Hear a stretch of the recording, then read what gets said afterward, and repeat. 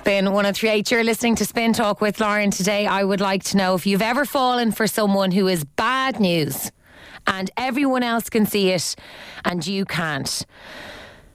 Looking back now, can you see the wood from the trees, or did you make it? Did you prove everyone wrong? I want to hear those stories today. Let me know. 087 711 1038. Joining me on the line is John Francis Leader, consulting psychologist and cognitive scientist. You can find out more at jfl.com. Hi John, thanks for your time. Hi Lauren, how are you doing? Good, thank you. If I was to think of a title for today's talk, John, I think it would be Blinded by Love. Wow. Because I think sometimes we can't see what everyone else can so clearly see when we fall in love. Well, as I suppose is often the case, these types of day-to-day things shine a light on human perception and cognition to begin with. And what's so really, really fascinating about it is that we all perceive the present moment through the filter of all our own past experiences. And the problem is you can have 10 people looking at exactly the same thing and seeing 10 different things. So, of course, the practical question when you're in a relationship is who's right, whose perspective to take into account. Because, of course, on one hand, maybe those of us who are a little bit removed from the situation and care for us have a better perspective as to what's happening. We're kind of caught up in the moment of it, so we can't see. But then, of course, on the other hand, maybe they're perceiving our relationship through their filters and bad experiences, so they're correct about their past, but not necessarily about our present, if that makes sense. And this is where it gets kind of complicated. Yeah, and it can be really, really complicated because you can't tell someone who to love. You can't tell someone what to do. And sometimes it feels that when you do, you push them even closer to that person. And I, mentioned a celebrity, Chloe Green, earlier on, who was on Made in Chelsea. Like, there's no point in her father getting involved in this because it will just make it worse. So there's an old kind of joke among therapists and psychologists, which is how many psychologists does it take to change the light bulb?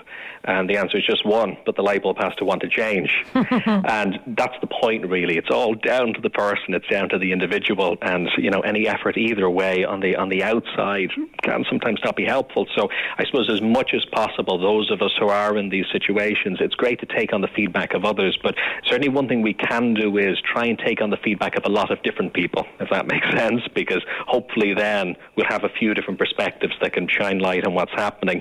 Somebody, again, with the very best of intentions may themselves have had a bad type of experience, and they're speaking with the utmost of care for us, but the problem is they might not be our situation in particular. But then again, sometimes we do need to listen to what other people have to say. Yeah, and I know from talking about similar topics on the show before, our listeners are great. There's a lot of real romantics out there that are like, you've got to know, you've got to find out for yourself. And if that person is going to hurt you or they're not right for you, you will find that out. And sometimes it's a tough pill to swallow, but you've got to see it for yourself. Well, the truth is, whether other people say it's good or bad, or even in a situation where nobody else is saying anything, in a sense it boils down to the same thing, which is that we are a little bit conscious of why we're in the relationship. And that doesn't mean overthinking it. I don't think that's really what we want at all. But it does mean being a little bit reflective. One nice tool to use is to essentially make sure that you're in a relationship for no reason whatsoever other than the relationship itself. So, in other words, we're not in it to prove something to someone else, to say, look who I'm with. We're not to try and make a point against somebody else. So you'd never want me to be with this kind of person, and I am.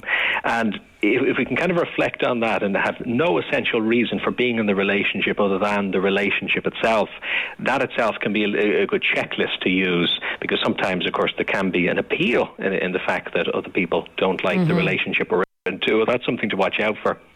Just to get very briefly back to Chloe for a second, because I mentioned other boyfriends in the past that haven't been too nice to her. Sometimes, John, we have a pattern, and so our family and friends can see the pattern that we've created and that we might be going down a road we've been down in the past.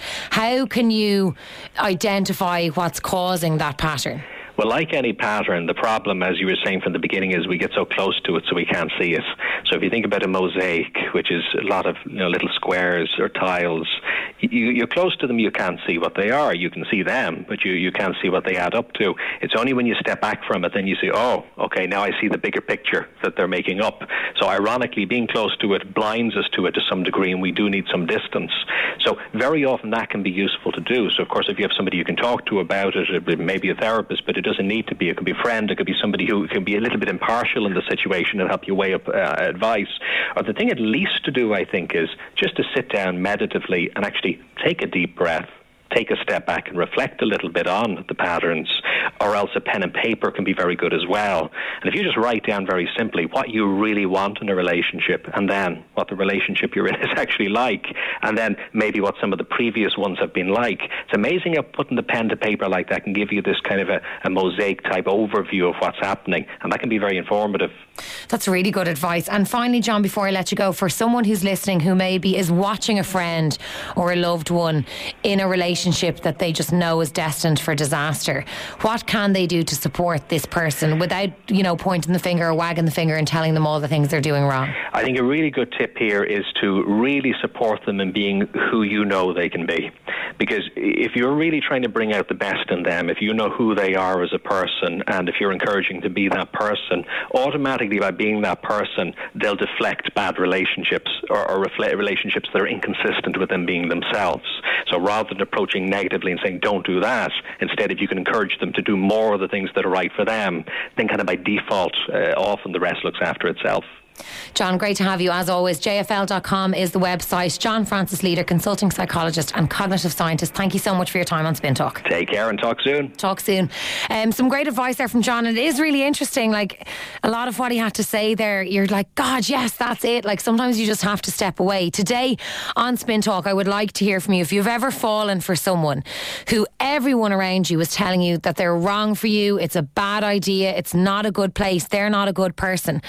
I want to know how that worked out. Did you dig your heels in? Are you still together? And did you prove everyone wrong? Or were your friends and family right? Let me know. I'm on 087 711 1038. Spin Talk with Subway. Make work lunches fun again with a Subway platter. Subway. Keep discovering. Spin 1038.